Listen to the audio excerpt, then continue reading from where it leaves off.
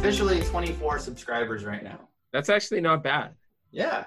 Yeah, today I've got a couple things I want to talk about. I mean, I did say in the last podcast that I would revisit the opportunity for making money on the short side in Canada once there's a confirmation.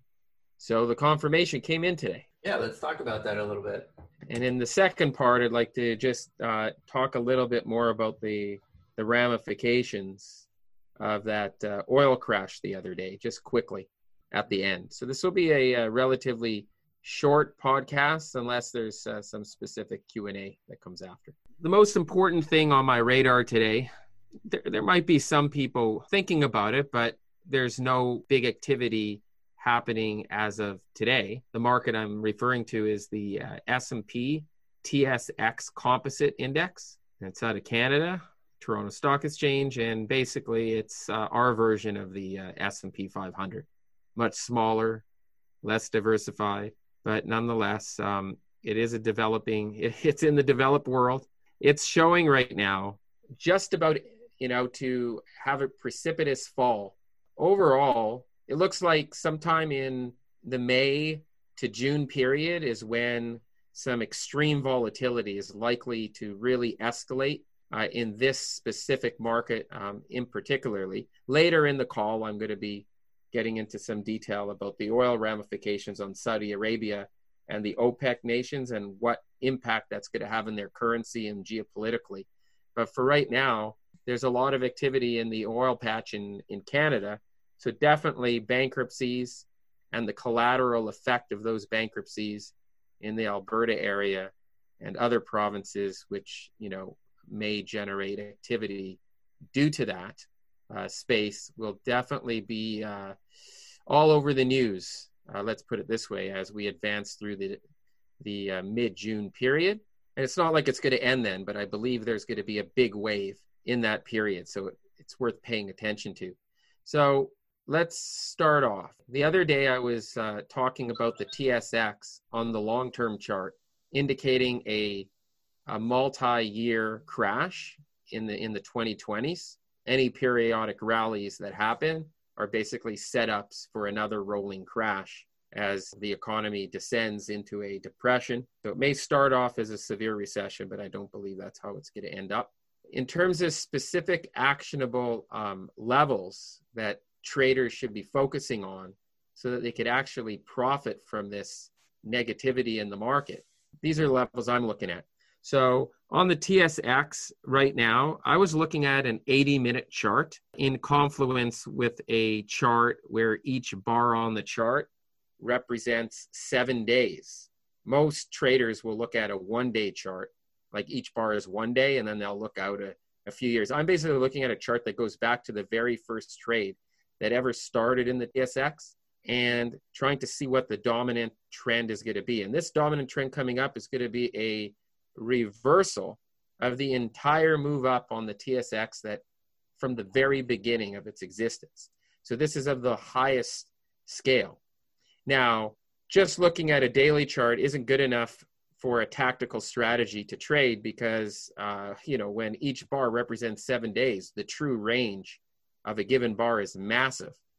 And the volatility that a trader would be subject to if you only honed in on one time scale would be tremendous. So it's important, as many traders know, to combine more than one time frame in your analysis. The type of analytics that I look at really looks at all time horizons, right from the tick level all the way up to the multi-generational time frame. But for purposes of tactical entry, it is important to go lower than a daily chart so that you could position yourself with a much tighter level of risk containment, and also just to give you confirmation that what you're seeing in the longer term is actually in confluence with what is happening in the shorter term.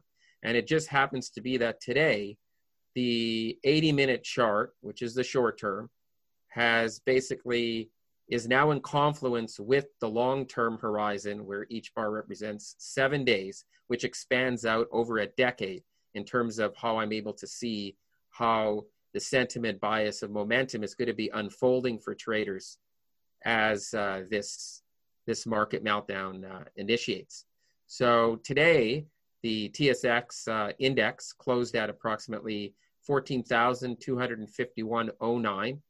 Some people's machines, it may vary depending on how they get their data. It shouldn't. There should be an official number, but that's pretty much what it is. We did make a high back at around noon on the 20th, a local high of about 14,509. Now, it basically today, it confirmed that the levels above us, the resistance levels above us, which currently sit at 14,536 to 14,548, those are the immediate short-term average resistance bands. Now, markets, usually before a sell-off, usually have its biggest last up move sometimes. So if there is a spike to the upside on any kind of positive news before there is a major key reversal to the downside, normal volatility would be 14,714, 14,814, and 14,993. So traders that are looking to fade the market, if for whatever reason in the pre-market there was some kind of gap into those levels, I would be looking at using a trading vehicle to actually profit from shorting the market into that period. Now, because a lot of investors are not necessarily familiar with short selling, I'd like to just talk about an actionable trading idea in terms of the best way to express a short trade without having to go short. So there are exchange traded fund vehicles operating in Canada. They trade both on the TSX and on the NEO. The TSX has more volume, and there's also a larger trading history.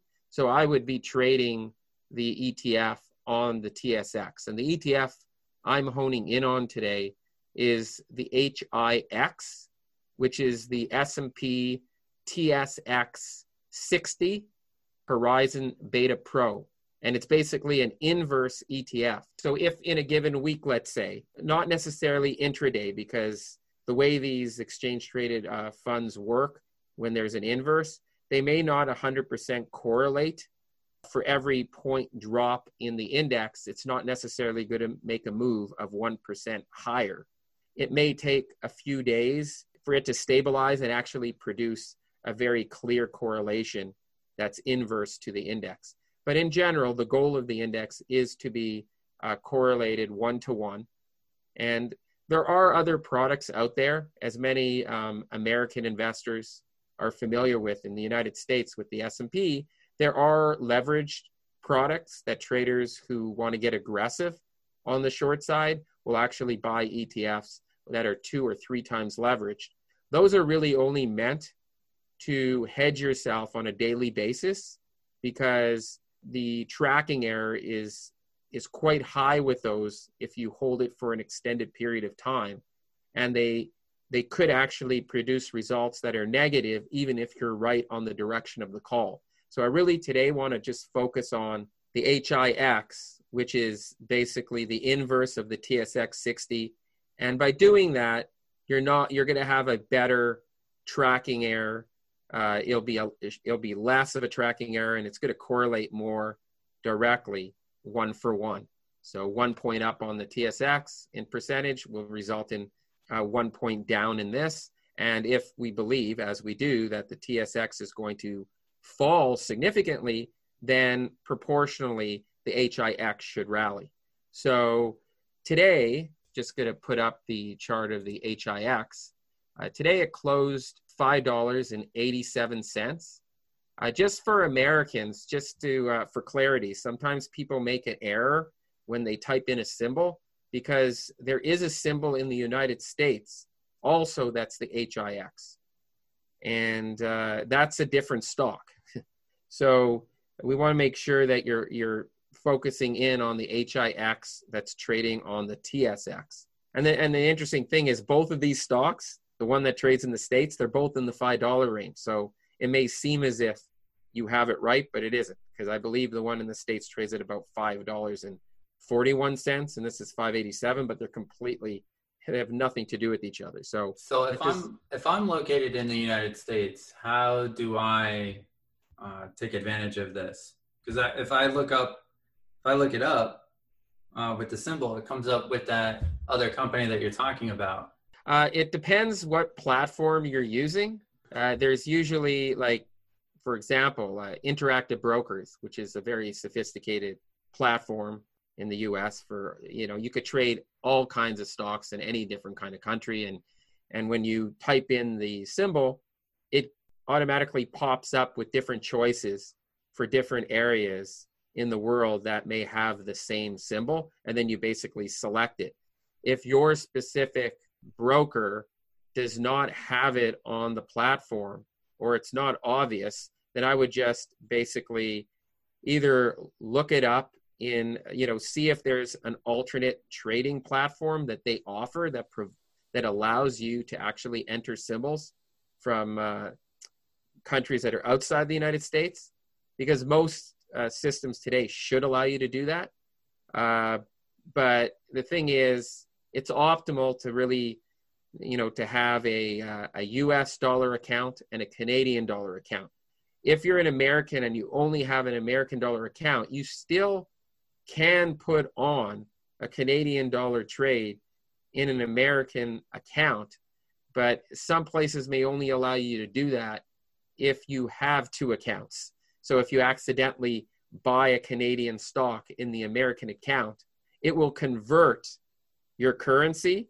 So there's going to be a currency exchange. And then basically, if you make that mistake and not put the Canadian stock on the Canadian side of the portfolio, then you'd have to call your broker and do a ledger transfer and put it on the Canadian side. So for people that want to participate in this optimally, and I do believe going forward, it would be worthy to have an account where you could both trade Canadian and US. So you may want to talk to your broker and set up a trading vehicle for Canada. And the reason why I say that is because these opportunities in Canada, normally I would say, hey, there's not much to do in Canada. Like whatever you could do in Canada, you could find a stock in the States. But it just happens to be that, no matter what kind of volatility the States may see in the future, you could multiply that dramatically in Canada. So it would make sense as a trader, if you're looking to get the maximum advantage by taking advantage of an inverse ETF, it would be nice to do that with a product in Canada. And the HIX is a convenient way to do it without, having to leverage yourself or take extra risk beyond just betting against the market. The other reason why I'd say it would make sense having a Canadian account is because in our previous episodes, we were talking a lot about opportunities in the gold and silver space. And Canada is quite known to have quite, high potential gold and silver mines. And there are a few on my list that are upcoming that I will be talking about in the future. And some of those stocks, they do trade in the United States, but they trade very thinly in the United States with very little volume and low liquidity. You always want to be trading the stock in the country that it's located in, because that's usually where the highest liquidity is and where the greatest history of the stock is located. So so that's the answer to that question. I hope that was helpful. You may have to just dig a little deeper into your platform and see if there's a way to do that without a Canadian account, because that could take a little bit of time. So just basically call your broker, find out, hey, if there is a way to enter that symbol, you may not be able to enter it on the computer, but you may be able to call the order in. I know sometimes when you call an order in, they charge you more, but they shouldn't. You should let them know, hey, if it's not available on your system and there's other companies that offer it, then they should be competitive and match it, or else, you may be going somewhere else. So I think once you tell them that, they're going to probably want to not charge you for putting the trade in. So that's kind of what I would do. And that seemed to work for me in the past when I had issues. So it closed at 587. Now, in terms of levels, let's take a look here. Just a few days ago, back on March the 19th, it made a high is up at about 763. that coincided with that big sell-off in the TSX. One interesting thing about inverse ETFs that you have to understand is that they almost behave, sometimes they could behave like an option in a good way, not in the bad way. Like, because options are, pretty much, if you go long an option, you're pretty much set to lose your money unless you're putting together a spread and you're selling it to somebody else where the odds are in your direction. When I say it acts a little bit like an option, is that most people don't focus on inverse ETFs. It's pretty rare. Most people like going long the market, and it's pretty rare when you get some kind of market crash. They're also very volatile market crashes, right? That's the definition. Like, price moves very quickly. So because any ETF that's inverse is usually relatively low liquidity relative to ETFs that are not inverse, when you start getting buying interests coming in from traders that want to participate in a market crash by going long the inverse ETF, it doesn't take much buying to cause a massive spike above what fair value should be. It's supposed to match the TSX 1-for-1 as the price goes down on the TSX, but sometimes it could be dramatically higher in your favor, especially if you get in early before the stampede of buyers start coming in. That's why I really want to talk about it today, because the market you still have an opportunity. Hopefully it doesn't gap up too much tomorrow, but during the day, actually a trigger during the day, but our podcasts happen at the end of the day. Eventually we're going to have podcasts intraday, but right now I think for the move I'm expecting on the upside, whatever move happens tomorrow, if it is a little bit higher than 587, I believe there's still a long, long way for this to go. We should easily blow out that 763 handle area and easily move towards $10.42. And maybe at that point there is a retracement, but I think, as we advance, 1342 is certainly in strike.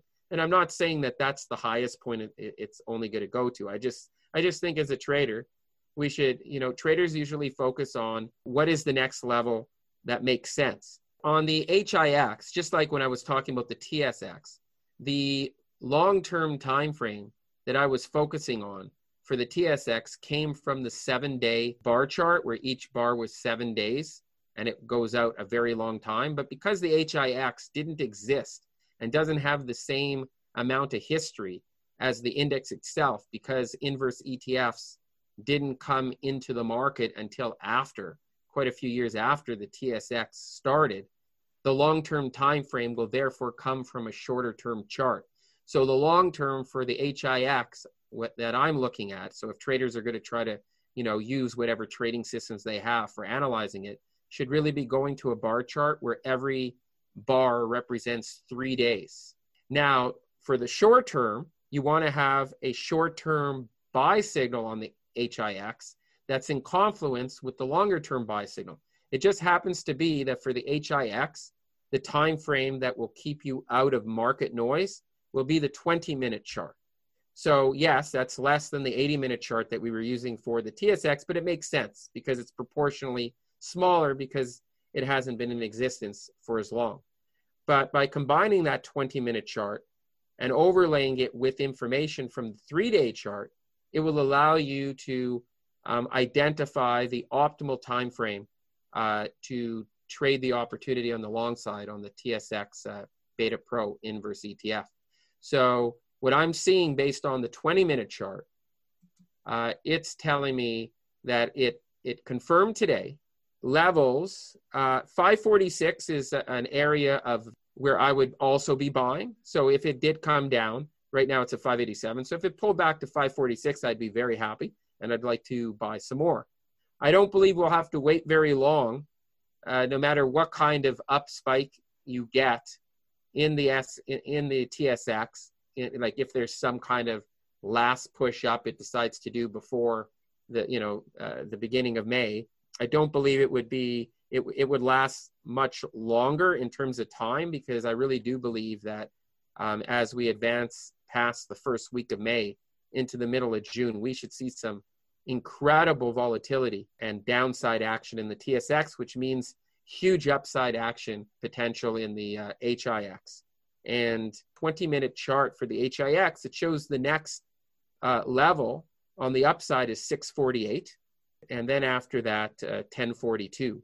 So that's a significant move from the $5 area. That's a 100% rally that I would expect in this index for this market crash. And as we advance into the middle of June, I will have a series of podcasts that will update this information. So let's say that one thing about trading strategies and that I don't like about some strategies, somebody will give you a number. Oh, there's 100% upside, 1042. And then the price gets close. And then the market comes crashing back down lower than where you bought in. And then the person told you, oh, guess what? Did you make money on the trade? And then basically the trader says, no, I actually lost money because you said it was going to 1042 and it only went to 1028. And I don't know what close enough is. And sometimes traders will say, oh, it was close enough. Well, that just doesn't cut it. Like you have to have actionable ways of knowing if something is happening in the short term in the market that says that the longer term potential is not going to be achieved on this run. Maybe the market has to build more energy to pull back before it has the potential to get to 1042 and then the 1342. So we're going to be on it. And as it advances up, we will let you know whether it's $9 or whether it's $10 or whether it says, hey, don't get out of 1042. It looks like there's a new signal that formed on maybe a 20-minute chart that said, hey, we're likely going to go to $15 and it's not even June 15th. If it says that, we'll let you know. But if it doesn't say that, regardless of whether we're deep in profit or a little bit in profit, we're going to let you know what you need to do in order to protect the capital as the trade progresses. Because it's one thing about having an extremely high mathematical edge getting into the trade, but none of that matters if market conditions evolve and the mathematical edge isn't quite as high as it advances. So we will let you know if that edge deteriorates. I could tell you from my work that on these kind of signals, they don't deteriorate. I'd say about 95% of the time, they will not deteriorate. And if they do, they marginally deteriorate to a point where we could still, scratch profit off of them. So I think it's very important to revisit this trade incrementally as this moves on. So that's basically the trade with the HIX. I just want to just go back to the TSX. I gave some levels earlier that were logical levels and then spike levels. But there are other people that may, disagree with me and say, hey, you know what? I think that the market could retrace maybe even higher given how fast and far it came down in March. And what if some good news comes out regarding the shelter in place and, everything's working out and we're going to go back and everything's going to be fine. So is it possible that we could have a bigger retracement? There are some people that could argue and say, hey, you know what, even in a bear market, a normal retracement could be as high as 15,950 or 16,050 and 15 on the TSX, or even 16,843, which would fill the gap of February 27th on the TSX. The 15,950 handle to 16,015 handle would fill the gap of the March 6th to March 9th area. And a lot of traders know that when there's a gap, markets love filling it. But traders also know that if the market is so darn weak, it could be a runaway gap that's the beginning of a breakaway move that could go on a lot further before the market's ready to really have a forceful rally that has legs. So I'm throwing those numbers out just so you're aware of what other traders might be looking at. I do see that. And if I didn't get any kind of confirmation in here, and if we weren't so close to the key date of being the first, pushing into the first week of May as an area of where volatility could expand again, then maybe I would be open to the idea that it could go way further up, way longer. I just don't see that. I just see, but I'll tell you one thing. I'll be the first to let you know that if this trade advances and comes into some profit and says, hey, you know what? It looks like we're going to take one more run. I'll let you guys know. I just don't see another run outside of possibly a spike high that goes higher and maybe, you know, a little lower on the HIX before it really explodes to the upside. But either way, I see the intermediate term and the short term as we advance through, you know, the next month and a half, and then this decade being just a disaster for the TSX. So I don't think 1342 is going to be the high in the HIX for this decade.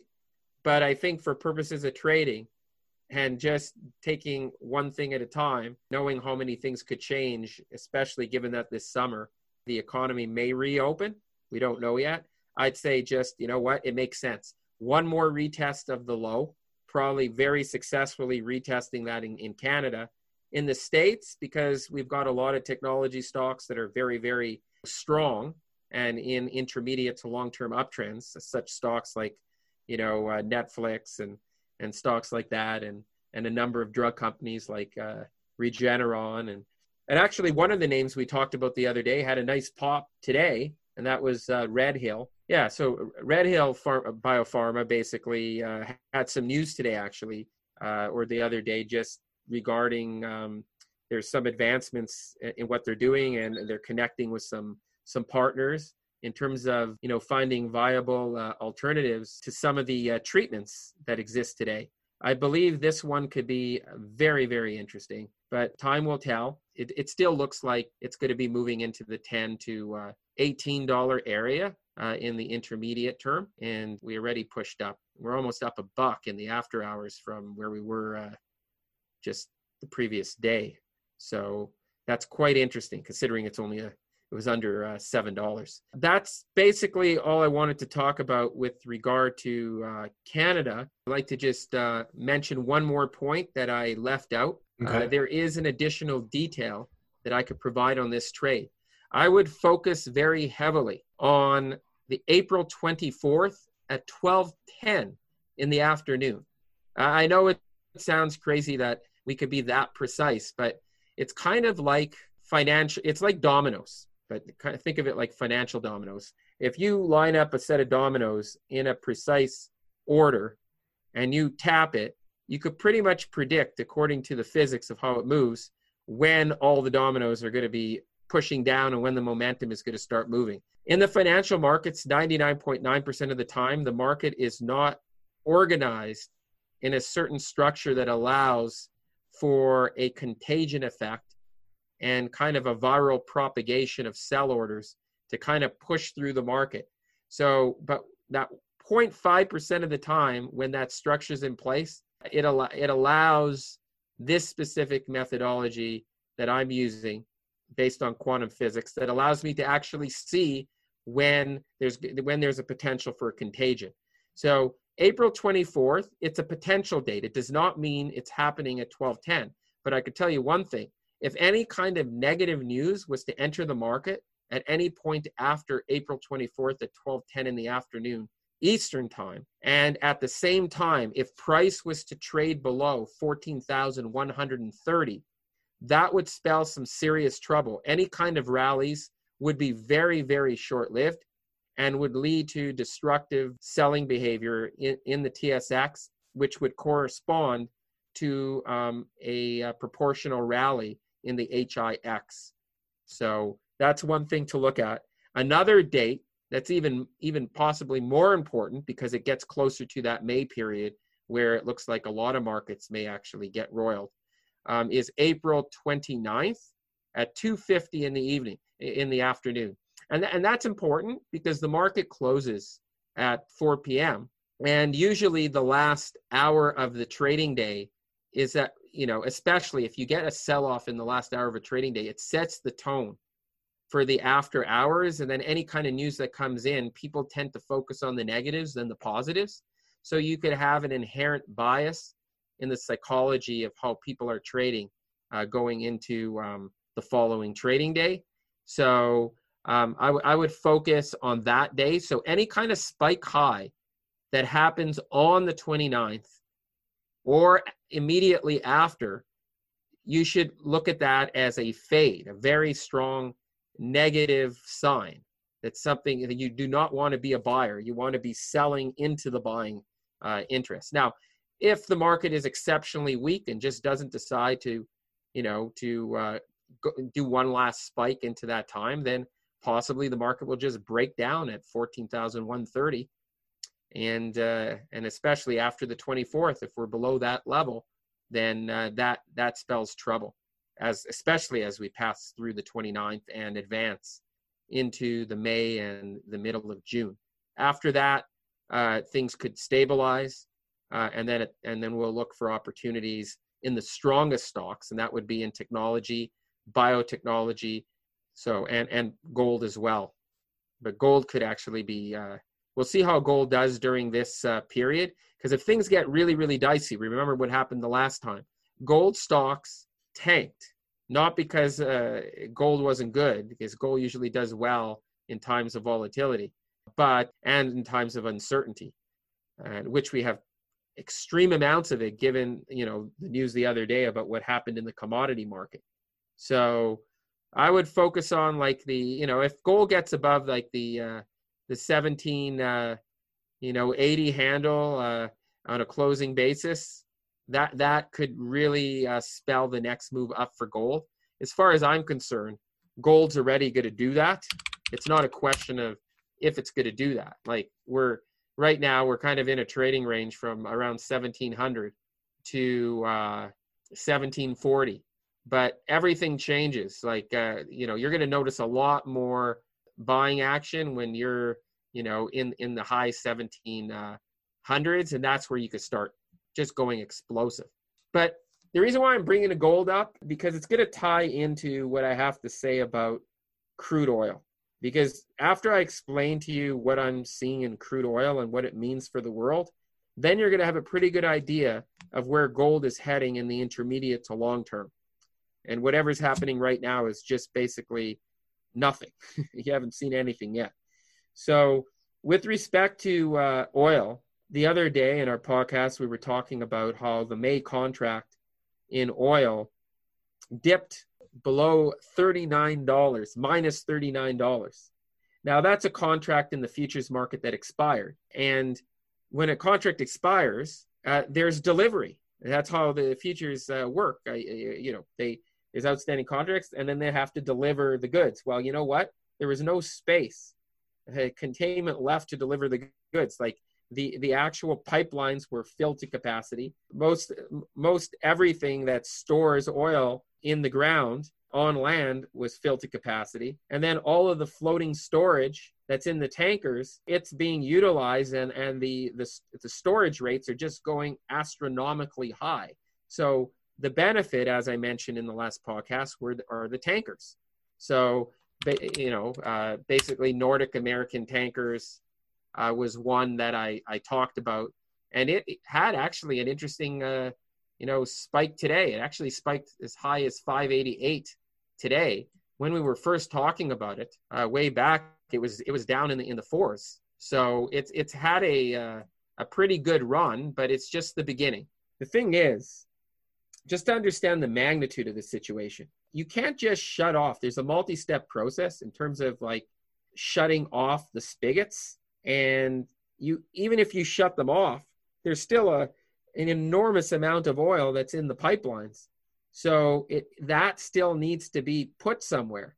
So, and with contracts next, expiring in June, we're going to have to see, how that plays out, whether we have another episode like that. But as long as this virus is with us until there's a vaccine, you're going to have a lot of demand destruction, but you're getting it at the same time where you're getting an overwhelming amount of supply. Now, part of the big problem why we had such a big fall in the May contract was because even though OPEC is going to, agree to reduce, or hopefully agree to reduce, about 9.7 million barrels of oil per day as we move into the next month. During this, there was a gap between the period that we were in, the last period, and the contract expiring, where that reduction was not necessarily taking place. But once that reduction starts, you would think, oh, well, that should definitely mitigate the situation. But you have to understand that with the shelter-in-place orders, and even in the areas that may lift those orders, it's quite likely they're going to be going back in place again once the spread reignites. And on top of that, not all jurisdictions are seeing the same activity and hotspots simultaneously. So the hotspots are moving to different regions, and shelter in place may be extended in certain areas. So there's still going to be a global demand reduction. And the global demand reduction right now, the best estimates are somewhere near 30 million, I bet about 29 million barrels per day. So even with the 9.7 million offset, you still have a heck of a lot of demand destruction, relative to the amount of supply that's going to be withdrawn. And we have to understand, those numbers mean something, because if we already don't have the capacity to store that on land, you have to understand one thing, that 9.7 million barrels of oil is equivalent to about 420 million gallons of oil. And 29 million barrels of destruction per day is equivalent to over a billion and a half gallons of oil. To store that oil, for example, a tanker could store between, let's say, 500,000 and 800,000. Some of maybe the super tankers could take 2 million. So we're talking about needing capacity for several of these new tankers. And there's a lot that, were not being utilized, but it's going to come to a point at some point, if they don't really the OPEC countries really start reducing their production dramatically to offset the demand, that we could have a serious problem. And we already have a serious problem. And the ramifications of this go beyond just what it means to have oil below zero. But the ramifications is that Saudi Arabia and the Gulf states and any kind of petro country that makes their money on oil, well, if they're not getting the receipts and making the revenue on oil, which is their major source of income, then basically there's going to be massive budget deficits. And already, for example, in Saudi Arabia, the budget deficit is already at a 100-year high, which is about close to 16% of all gross domestic product. That's massive, and we're not even necessarily at the worst, at the stage of this situation. So what does that mean? It means complete destabilization in the Middle East countries. It means it also means that a lot of the expatriates and professionals that left other countries where they weren't able to get the kind of wages they wanted, and then they went to work in these petro states and petro countries where they were helping to extract oil or did anything in the oil services business, they're now going to have to go back home, and they're not going to be very happy when they're going back to lower wages, and also other countries that are having economic problems on their own. So this poses a massive geopolitical risk, because besides the fact that you'll likely have depression in Saudi Arabia and other areas like that, just looking at their chart, I was just looking earlier at the index for Saudi Arabia. And for example, so it's the KSA iShares. And that stands for it's a trust for the MSCI Saudi Arabia ETF. And it's been, it's made a high back in May 3rd, 2019, then kind of tanked into October, just did a very minor rally into January, and just totally crash from $32 down to around $20 in the middle of March. Right now, we're coming down again. We may retest a local, the local high or a little higher. It's possible. We'll see if we retest the April high. But the point is, this is just the beginning of a much, much lower price level, for the Saudi Arabian equity markets. But you know what? The equity markets are tiny. What really destroys a country is when nobody has trust in their currency. Right now it's at 376, okay, on the daily chart. But you have to understand one thing. The relationship between these currencies are very, very, like, they stay in a very, very stable range. The sigma event, the multi-sigma event, the number of standard deviations away from the mean for how this index trades is literally off the charts, since the beginning of March. And I believe that this is just the beginning of a real destruction in their currency. So anything that they do to try to improve their situation from like a monetary point of view will definitely likely destabilize. It's going to destabilize them in a big way. Maybe destabilize their purchasing power for sure. And I also think that given that the world knows that's their only source of income, even though they're trying to diversify, it's not going to work. Trying to diversify in a world that's in chaos is not a time where you're going to get investors to put capital inflows into your market. So you're going to see a lot of outflows from those type of countries. And where do you think the money's going to go? It's going to go into gold, preservation of hard assets. It's going to go into technology, where there's an actual capital spending cycle, where there's a future, which means that it's going to go into U.S. technology companies. So if there is a correction, I would use it to buy. And I do think there will be a correction, even though it won't be like the crash that I'm talking about in Canada. You could have a correction and a retest of the lows, but the technology stocks are a great place to hide. And biotechnology, which is the future, because there's so many people that were already unhealthy with medical needs and a healthcare system that needs to be revamped in terms of technology, and technology not just in terms of medical supplies, medical equipments, and better treatments and cures of certain diseases, but also in terms of revamping the privacy records and the healthcare records, so that doctors in different areas are immediately aware of patients' situations.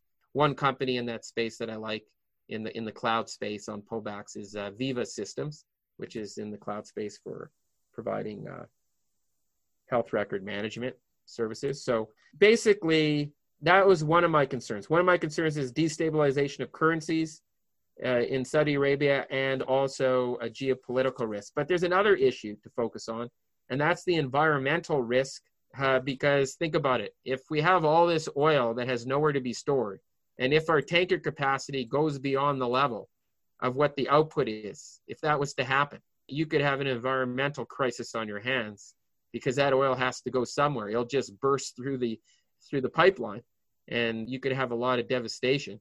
Now, let's assume that they do have sufficient storage capacity, even, with the floating tankers, and they build more capacity. Okay, even if they were to do that, you still have all these floating vehicles out in the Middle East and in different parts of the world, and they could be under attack geopolitically. Like, there could be somebody that's trying to, hold some cargo ship hostage in order to get some kind, because things are pretty dire in their neighborhoods. So they may actually try to use that as a vehicle for trying to get something from a developed world party.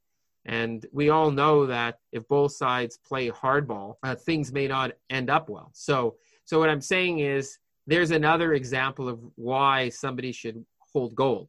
Gold goes up in times of volatility, goes up during geopolitical risk, goes up during anything where there's some kind of destabilization mechanism. And above all, it goes up when there's either manipulation or a downright money printing in order to save fiat currencies around the world. And it's not just the States that's printing money and monetizing their debt, but it's pretty much a global phenomenon. And it's a race to the bottom for currencies. And yes, even though the US is the dominant currency for fiat in the world and likely will remain that way, it still doesn't mean that it's going to be worth anything in terms of purchasing power if situations like this continue to emerge and we keep on printing money in an infinite way, like QE infinity. So I bring that up because I do think eventually I would not be surprised that, gold goes above 15, 20,000, maybe even 1 million. I say 1 million and I wouldn't laugh about that. It doesn't matter as a trader. As a trader, I'm just looking at levels and I'm just looking at, 2,500, 3,000. And I don't even care. I mean, if during the day there's a 300-point move and it says, hey, you know what? It's going to reverse, I'm out. I'll mention it. And then if it's going to go down, $400 again or whatever, then I'll just look to get in again. And if eventually after trading those pieces, we end up at that explosive high, then, okay, so then we end up there. But the reason why I think that you could go to such astronomical levels is because this is what happens when once people realize that a currency does not have the power, the purchasing power. And right now it's not really a big issue because we're in a deflationary environment. But as soon as that turns inflationary, that immediately changes and you could just see gold explode, which means gold stocks could go up tenfold of what gold goes up. So even a move to like 2,500, you could, or 3,000 for some of the gold stocks, you could see a move of, over 10 times, 20 times in some cases, because but when you're dealing with the senior producers that are already deeply in profit in terms of pulling gold out of the ground, then of course you don't get that kind of rise. You just get maybe, a 2 or 3 time multiplier. But for some of those smaller miners that aren't profitable until gold breaks, let's say, a certain level, and then everything above that is just exponential kind of growth in their earnings, then that's really where some of the big bucks could be made. The last thing I want to talk about, and I wasn't going to, but since I did bring up when gold would really take off, what would it take? So I just want to just let you know, what should you be looking at if you really want to know when gold is going to just go from being just kind of a trader's kind of market where it does 200 or 300 or 400 point moves to a situation where you get those, those perennial gold bulls that think, oh, gold's going to go to 10,000 or 100,000. What does it take to get some kind of crazy 1,000-point day in gold as opposed to just a 50 or 100-point move that we've seen in the past when things kind of short-term get messy? And I would focus on the TNX. That's the symbol. It may be different on your charts, but this is the Chicago Board of CBOE, okay, Chicago Exchange 10-year Treasury note yield. Okay, so I'm looking at the note yield, and I'm just seeing what would it take for this yield to really start going up. Actually, because there's not as much data on this, there's actually a little bit more data on the 30-year. I'm just going to go to the 30-year for a second because that's one that the government loves. And it's basically saying yields right now are trading at 1.20. So that's pretty darn low on the 30-year. We were back in October 2018. We were up at 3.46. So we're substantially down, actually, but it did make a little bit lower, like in the crash, and like on March 4th, we got as low as 0.84. So we're back at 1.20. So what would it take for this thing to reverse? How long could we stay in a deflationary spiral downward? Well, you'd be surprised.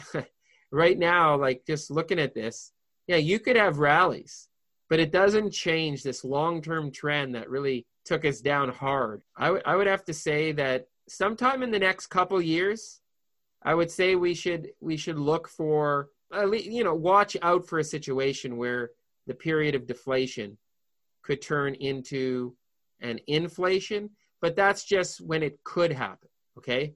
Like, I don't want to if we get to the point in 2 years from now and it says that, oh, it's not ready yet, and now it looks like it may be another year, that's pretty small time frames when it comes to, looking at a 30-year kind of bond yield. But it's somewhere, I would say, in the 2 to 5 year time frame where this period of deflation and deleveraging across the world in terms of assets will actually potentially turn into a situation where you'll go from deflation to inflation, and that's really when our purchasing power could start deteriorating in a big way. So maybe at that point, you could start seeing those crazy moves in the price of gold. But, on a relative basis, even a move to 2,500 or 3,000 in an orderly kind of way, it just moves, in increments of 50 or 100 points, is still a big deal. Because, as I said, the gold stocks move multiples of that. Do I think it's going to move $1,000 in one day? I mean, nothing's impossible, but I certainly wouldn't bet on that. And it doesn't even matter, because if you're long gold, whether it does it incrementally or does it all in one day, you're going to be making money. And the goal isn't just about making money, but it's about protecting you and preserving your purchasing power just as an overall way of allocating and diversifying your portfolio. Because some people think that, why don't I just go all into cash and then I have no risk? Well, that's not true, because if you're all in cash, then you're still at risk to losing your purchasing power, because the goods that you buy every day could go up. And as I explained in the last call, they could go up for many reasons, but also higher wages, the destabilization, in the supply chain that requires, where there'll be less supply available. And we all know that if you have the same amount of demand or increasing demand and less supply, prices go up. So it's not always something that can be fixed with monetary policy. Sometimes it's just nature that could get in the way, and geopolitical risks. So yeah, that pretty much covers what I wanted to talk about today. I was looking back to see if there was something that I could add when you were talking about Canada, but nothing really comes to mind. In the future, if our listeners want to ask a question, if they have something specific they want to ask or say, I can bring it up before we start our next conversation on the next podcast. That way we can kind of involve the listeners into our conversations as well. That would be great. I really like in engaging with any ideas listeners may have. Sometimes they may have an idea that I'm not looking at, and if I look at it through the lens that I look at, it could actually add value. Or if they're looking at something that they shouldn't be focusing on, then I could let them know that as well.